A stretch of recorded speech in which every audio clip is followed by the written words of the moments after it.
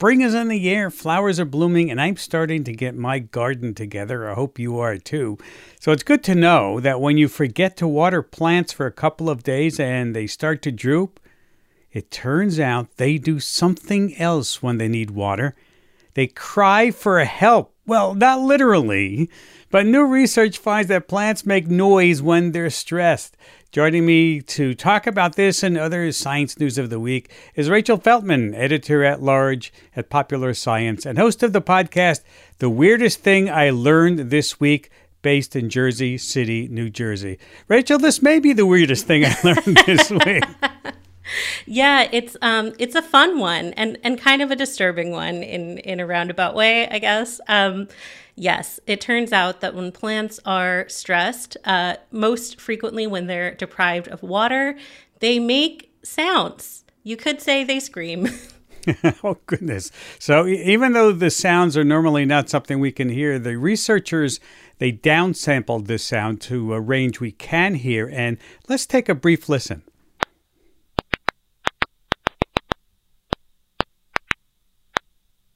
Wow. Sounds like either bad Morse code or somebody hunt and peck typing there. Yeah, or popping bubble wrap really furiously. Yes. Researchers had known for a while that plants produce some amount of vibration when they're really drought stressed from this process called cavitation. It's basically when air bubbles form and collapse in the plant's vascular tissue. It's the same phenomenon that makes a noise when you crack your knuckles, actually. But they had only picked it up by placing sensors directly on the plant. And this is the first time that scientists have shown that it produces it projects sound waves that, something can hear it, not humans, but probably insects and maybe even mice and bats. Really? So what plants are we talking about here? So the main study was on tomato plants and tobacco plants, but that's really just because they're very good cultivars to study in a lab. The researchers did some preliminary work on wheat, corn, cacti, and grapevines, and those all also emitted sounds. So it seems like this is probably a pretty universal phenomenon. And we don't know why this happens. It's not really a cry for help, is it? I mean, as we would normally think of it. No, fortunately, there is no reason to think that this is actually a cry of anguish. It's probably kind of an accident of a physical phenomenon that happens when plants are, lacking water or otherwise experiencing distress. But the researchers do point out that just because the plants aren't doing it consciously doesn't mean it's not an important signal to the animals that can hear it. And it's also a signal that we could learn to listen to. They actually trained an AI to pretty reliably detect how stressed out the plants were from a drought perspective by listening for these pops. Yeah. Our next story brings us to a creature that a lot of people don't like to talk about. I mean, cockroaches, right? Talk about weird. It turns out that cockroaches are changing their sex lives, and we are the reason why? Yes, and it's not the first time we've interfered with cockroach romance either.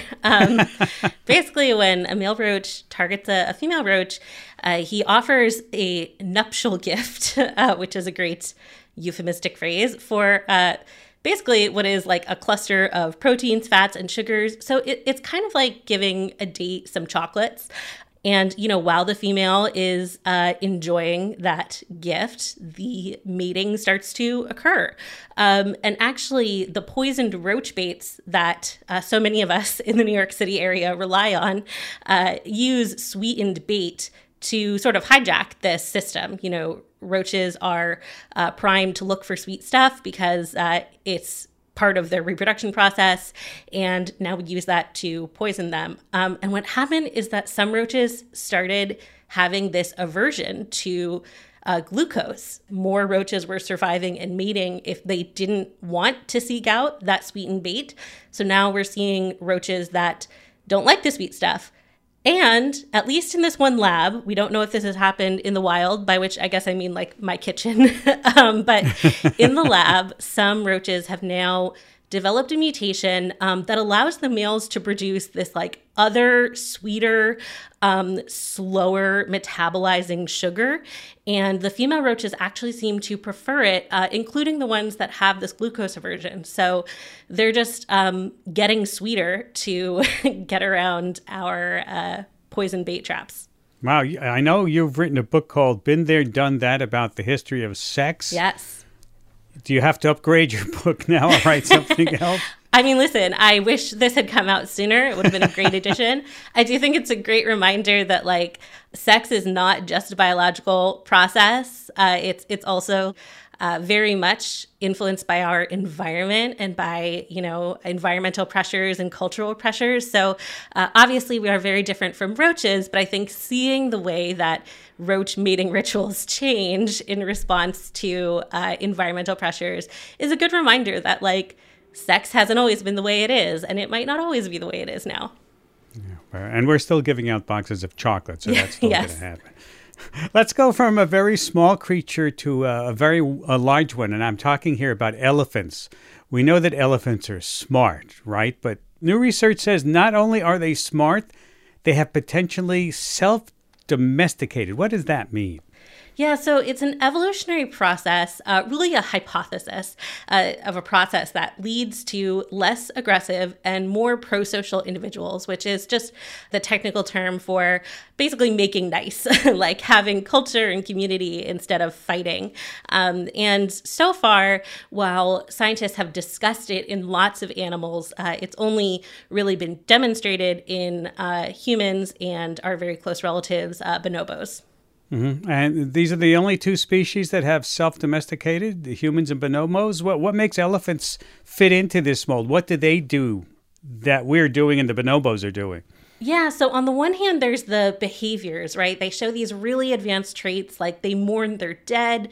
They'll help out like sick and injured other elephants that can recognize themselves in mirrors. And they also just like culturally, they seem very empathetic. They're not aggressive. They have a very long juvenile period and they play a lot. They're very curious.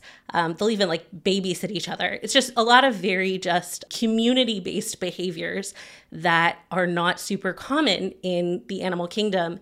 And researchers are basically suggesting that this developed through sort of a selective reproductive process where you were more likely to successfully reproduce if you exhibited these kinds of behaviors.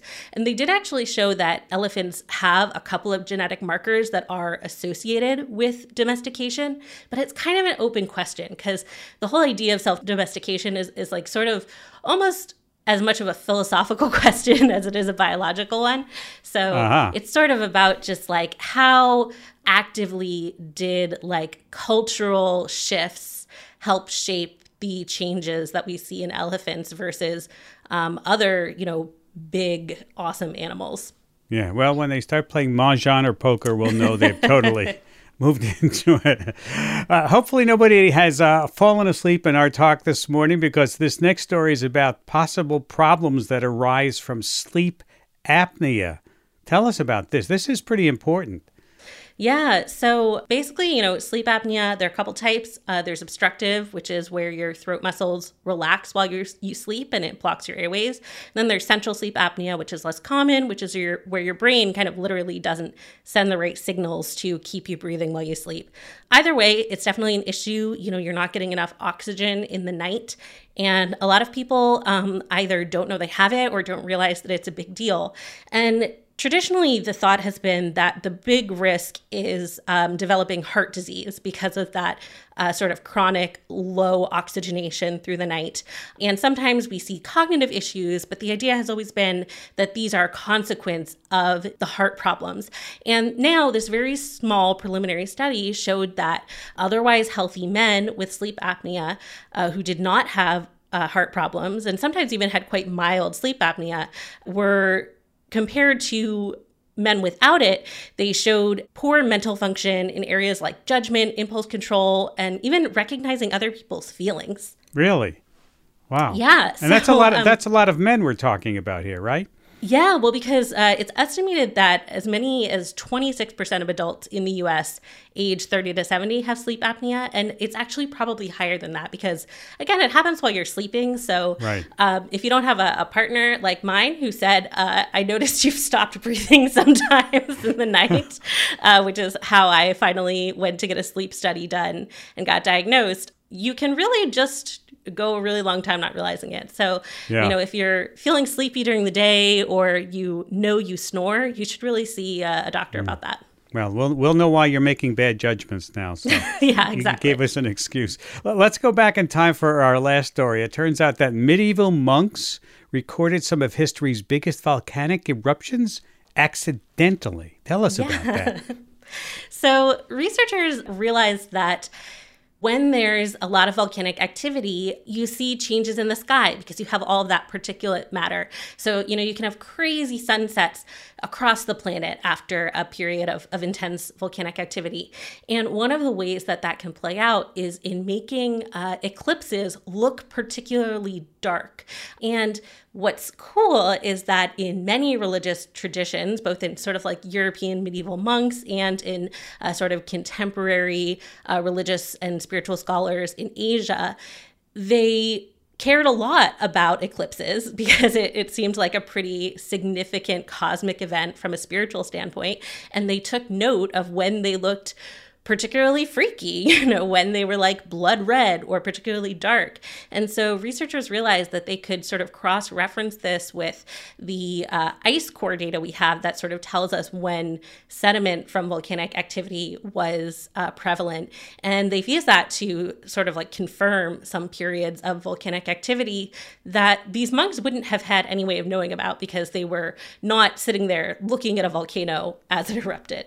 Really interesting. You always bring us interesting stuff, Rachel. Thank you for taking time to be with us today. Yeah, thanks for having me. Rachel Feltman, editor-at-large at Popular Science and host of the podcast, The Weirdest Thing I Learned This Week. She's based in Jersey City, New Jersey.